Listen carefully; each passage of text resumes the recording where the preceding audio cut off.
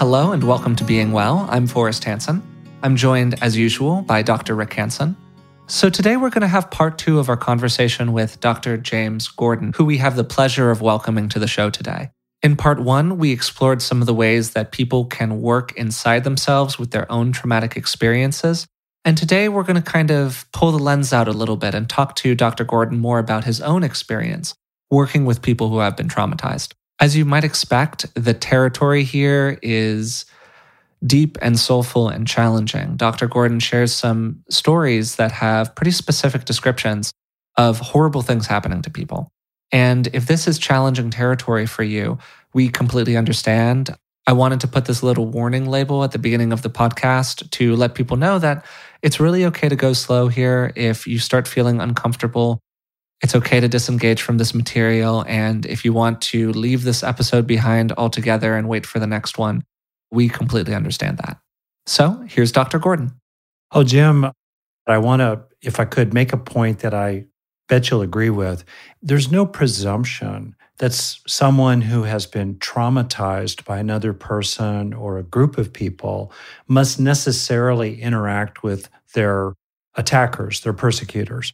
There might be potentially over time a process of restorative justice or some kind of healing over time, but there's no burden on the person who, to me, to use a very honorable word, was the victim of terrible mistreatment. There's no burden on them necessarily to confront those who've harmed them. So I suspect you'll agree with that. Absolutely not. Yeah, over time it could be really helpful. And I've been very moved myself by reading about accounts of your own work where you bring together people who have, over generations, attacked each other. So the question I have for you, it's kind of implicit in what you said a moment ago, but I want to underline it and let you talk more about it, is the healing power of being loving oneself. In other words, that for someone who's been terribly mistreated and often let down by those who should have been protectors or allies, there's an understandable focus on what I should have received from the justice systems of my country or what I should have received from the kind of parenting I should have gotten. That's a very legitimate focus. But the world will break your heart. There's a limit on what we can get from the world, and we don't have a lot of influence over that. On the other hand, what can be incredibly healing for people I think I've found who are traumatized is the reparative power of their own compassion for others.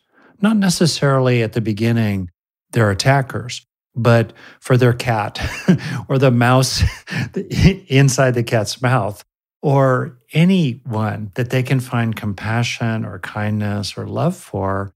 That is actually healing for the person who's expressing it. And one of the, I think, beautiful things for someone who's traumatized is to appreciate that they may have done terrible harms to my body. They may have done terrible harms to me in various ways, but they have not destroyed my capacity to love. So I wondered if you could speak to that. Yeah, no, you're absolutely right. This is a natural evolution that I've seen to everywhere we've worked.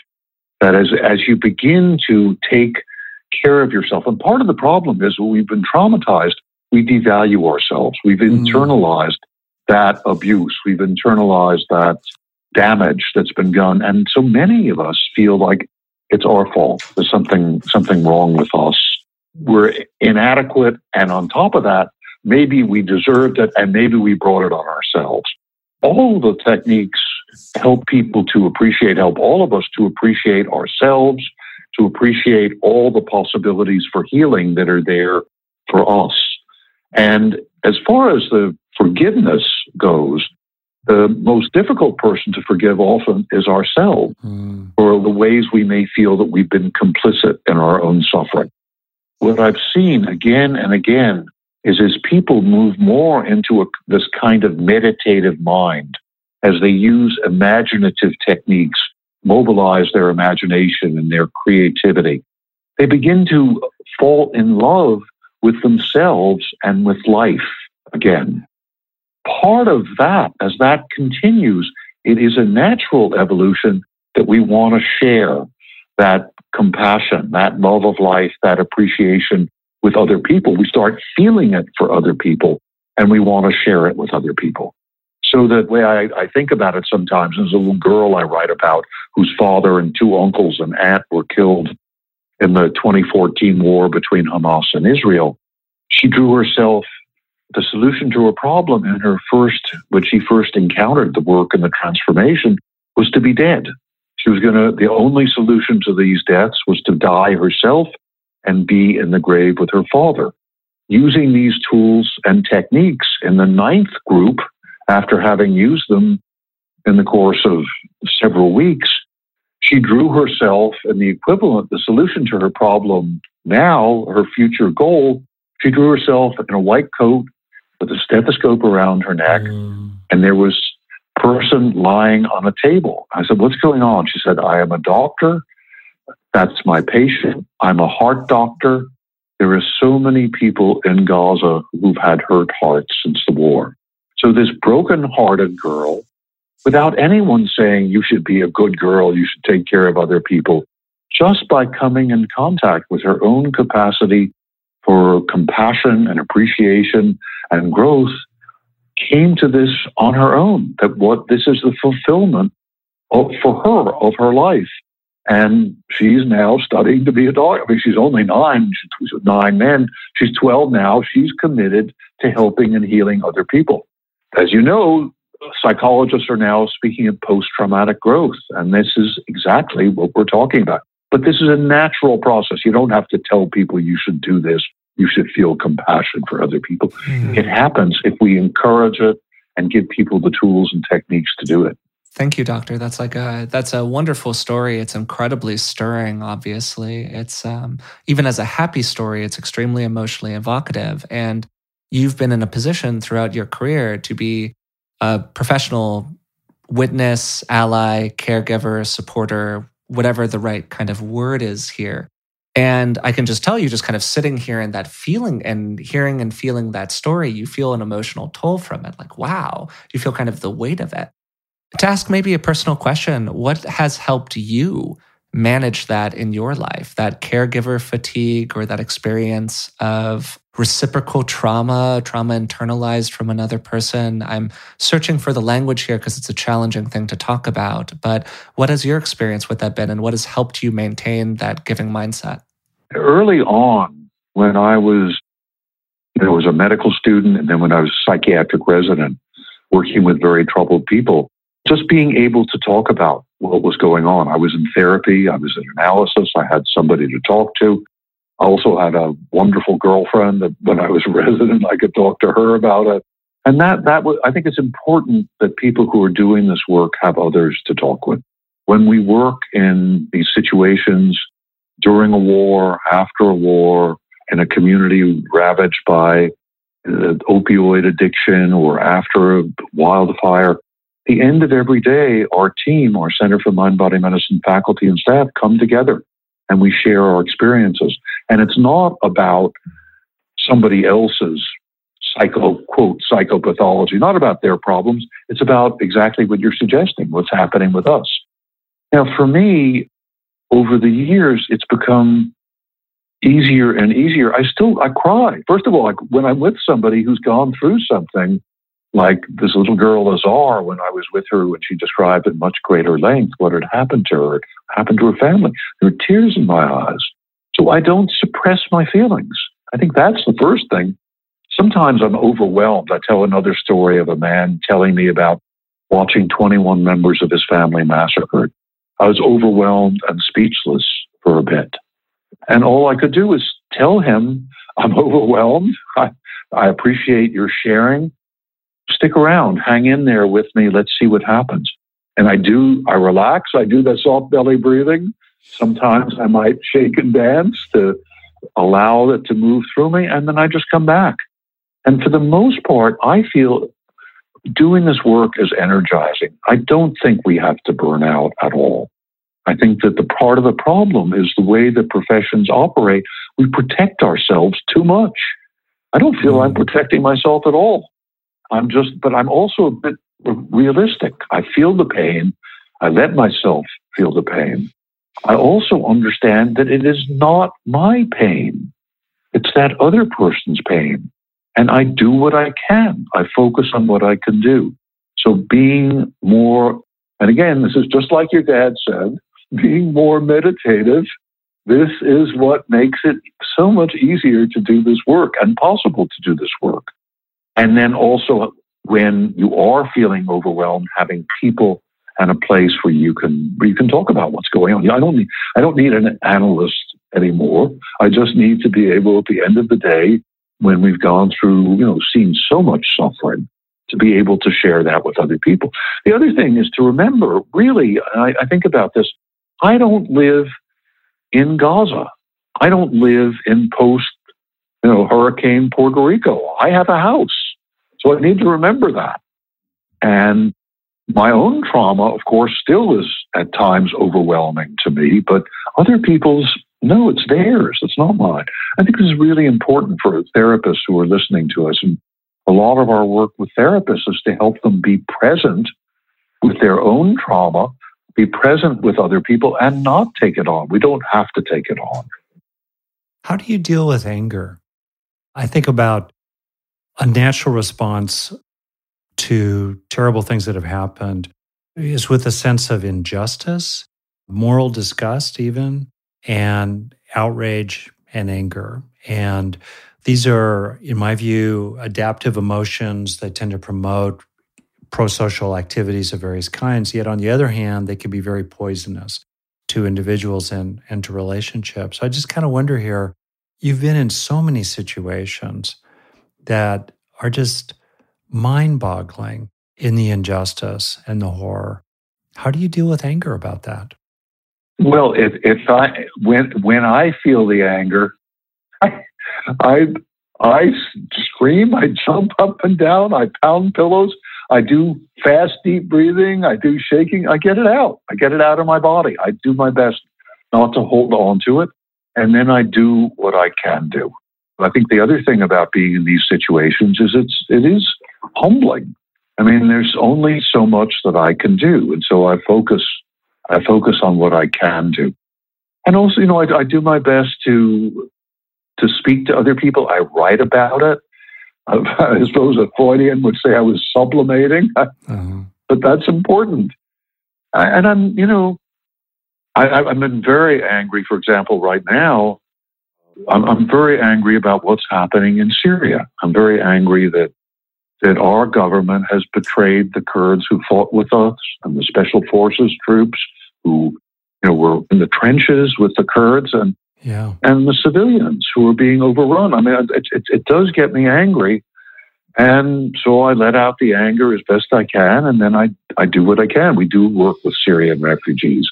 We are going to be working, it looks like, with returning ISIS fighters and their families in Central Asia, helping them to reintegrate into the society. So I think this is really important for that I can release my anger for myself, but also to do whatever we can that's constructive. I'm fortunate because I have the opportunity, I have the wherewithal, I have the organization to be able to do something. But there's nothing like doing something positive. As Freud would say, nothing like sublimating that anger into some kind of positive action to make use of it. Well, to kind of extend it further then, you're someone who can do a lot of things about the injustices, the horrors we see on the television. But for a lot of people, they talk about a sense of helplessness and kind of like helpless outrage. And I think sometimes myself about the functions that helpless outrage serves to maintain tyranny of one form or another. In other words, tyrants like people to feel helpless, like they can't do anything about it. So here we are feeling helpless to do something about global climate change or things that are happening, let's say in Syria, literally as we do this interview right now. What can you offer to people who just don't have a life in which they can be that directly instrumental or effective in helping things be better, and yet are still outraged and concerned about and have compassion for people who are being really burdened and wounded in various ways? I think that what we've seen and what we do is that we're pretty much wherever we're working, the people we work with are finding ways to do something positive in those situations. Yeah. But it starts often with overcoming those feelings of helplessness and hopelessness in ourselves. It may seem a little beside the point to tell somebody to do soft belly breathing, but what happens is, as they notice a change in their body, it could be relaxed shoulders or quieter mind, they're experiencing their capacity to do something. They're no longer hopeless and helpless to deal with something that's happening to them. And then what we do is we open up the opportunities and give people the opportunities and allow them to use their imagination to discover exactly what you're discussing, what you're bringing up, some way that they can make a positive contribution. I don't tell them, but they figure it out. It comes to them because they do want to take that step. So, for example, we're working after the shootings in Parkland, we're working with Marjorie Stoneman Douglas High School, and we're working with all of Broward County, 270,000 kids, 30,000 teachers. This is our second year of work with them. A number of the kids have become peer counselors. They're using our model and they're teaching other kids in the school. Kids are very anxious. They're very angry. They're very anxious about what's happening in their schools. They're teaching other kids these techniques. And then the kids are going to do what they're going to do. Some of them will become activists against gun violence. Some of them, will help other kids deal with the stress of going to college and preparing for exams and stuff like that. But they're doing something active. Some will be making films about what's going on in the school because that's their way of being creative. The other thing that's interesting that we've done by working with whole communities, I think this needs to be looked at, Rick and Forrest, as it's a public health issue. So interesting, yeah. What we see in the communities that we work with is we invite people to come to our trainings, and people come who have been mistrustful, at odds with each other, people of different ethnicities, people of different economic status, and they get to meet each other, and we don't say you're here to become best friends with each other, but just in the course of being together and learning together and sharing with each other, they begin to develop new solutions. But it's also a question of understanding, that everybody understanding that this is a community-wide problem, and here in the United States, it's everybody's on edge, more or less, at least some of the time. So we need to understand that, and then we need to come together and explore what's possible with each other. Yeah, that's a great reflection and a really good piece of advice as well, and kind of a good framing for the last half of our conversation here. You've had such an expansive career and such an expansive engagement with this topic in a really deep way. And I kind of just think back to you as a, 20 some odd, a 30 some odd, kind of moving into this kind of work for the rest of your life. And based on all of the experiences you've had, based on all of the things that you learn, I just wonder if you could go back in time and talk to that person, say something to them, what would you want to tell them?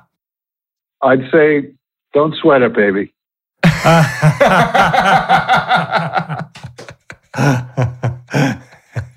What a great piece of advice. Because, all the things that look so terrible and feel so overwhelming wind up being a part of a whole life. I've actually never thought of having a career. I have to say that. I've always been wanting to do what felt most interesting and right for me to do. And sometimes it's gotten me in trouble, of course, but I'm not entirely averse to trouble. But it's helped me because I've always felt, once I got over kind of the early 20s, when I first was in medical school, confusion about who I was. Once I became clear that I wanted to be a doctor, I've done what felt right to do, even if so many people were saying, no, you're crazy, you shouldn't do it, it's not right to do. If I had a sense that it was right, I did it. So I learned that lesson. And I learned it partly because other people encouraged that in me. So it's important to be open. And I was open to people who could teach me. So my English professor at Harvard was a beautiful man who just was so kind and so generous to me and so many people. My psychotherapist who had worked who was then working with the Black kids who were integrating the schools in New Orleans in the late 50s and early 60s. These people were examples to me. So I would say to the younger me, you were pretty smart about that. You reached out to people, and I would encourage everyone to do that. So find those people and learn to trust your own intuition. Joseph Campbell famously said, follow your bliss. That's good, but even when it's not so blissful, and even when it seems like a totally ridiculous thing, if something inside you is saying, this is something you really need to do, everybody else may be saying it's foolish. Do it and see what happens. It's all an experiment. This life that we're in is an experiment. So find out your answer. It may not be my answer, but find out your answer. There's so much fear. Everybody's so afraid all the time. So, and here again, meditation is very helpful and relaxing and saying, oh, it's just this fear. It's just making it a little bit smaller, a little bit less overwhelming. I mean, I think that that's a great reflection. It's a great reflection on both your life and the lives of other people that you're working with. I want to throw in one last question. I know we have a minute here. So what do you consider for yourself to be the most important thing you do inside your mind every day for your own well-being? Reminding myself to take a deep breath. When I get all wound up, saying to myself, just take some breaths, and see what happens. That's one piece. The other is a corollary. Relax with whatever is happening. Change is always going on. Just relax, even if this is painful. I was experiencing this last night, some very painful memories. I said, relax, feel the pain. Don't pretend it's not there. Accept it. So I did that. I breathed, and it changed. So that's what I would say. Breathe deeply, relax, accept whatever is there. Beautiful. Thank you. Just speaking personally for a moment, this has been really wonderful. So thank you so much, Jim, for doing this today. It's really, truly been a pleasure. Thank you, Forrest. It's nice to meet you. And thank you, Rick. I really appreciate what you're doing. I appreciate your interviewing me and introducing me to your son. So that's it for our conversation with Dr. James Gordon. Today, Dr. Gordon shared some really stirring, touching, and deeply soulful stories of the work that he's done with people to help them move through their own traumatic experiences. And he shared for a while some of the approaches, practices, and beliefs that have allowed him to maintain that stance of giving to others, even through the experience of many different extreme situations of working with people who had been deeply traumatized. I can say personally that even just listening to these stories in this context of a podcast where we're talking to somebody through a computer over the phone, we're not even in the room with them, much less in the room with the people who have been actively traumatized and had these horrible experiences, and I was emotionally stirred by it. So I can only imagine the work that he's had to do in his own life to process out some of those feelings. And again, he's really emphasized here during this conversation the importance of feeling the feelings, of feeling the anger, feeling the hurt, feeling the sadness, and allowing that to flow through the body. And it's when we hold on to those feelings, clinging to them or pushing them down so that we don't feel anything at all, that's when people tend to run into real long-term damage from their experience. And again, something that he emphasized was the importance of acknowledging the feelings as they truly are. Experiencing them, letting them flow through you, not denying them, not pretending that something isn't there. We talked for a while about the experience of people who might be very distant from that traumatic experience, watching it on the TV or feeling like they can't do anything at all, that helpless outrage, that feeling where nothing that we can do can actually make much of a difference, and what we can do to lessen that experience in our lives. Dr. Gordon then closed with a very soulful reflection and a very, kind of funny reflection in its own way on speaking to himself as a young person and the advice that he would give himself. So again, to remind you, Dr. Gordon's new book is The Transformation. If you're interested in learning more about it, I'll include a link to it in the description of today's episode. If you've been enjoying the podcast in general, we'd really appreciate it if you would take the time to subscribe to it, leave a rating, and maybe a review through the platform of your choice. It really does help us out. So until next time, thanks for listening.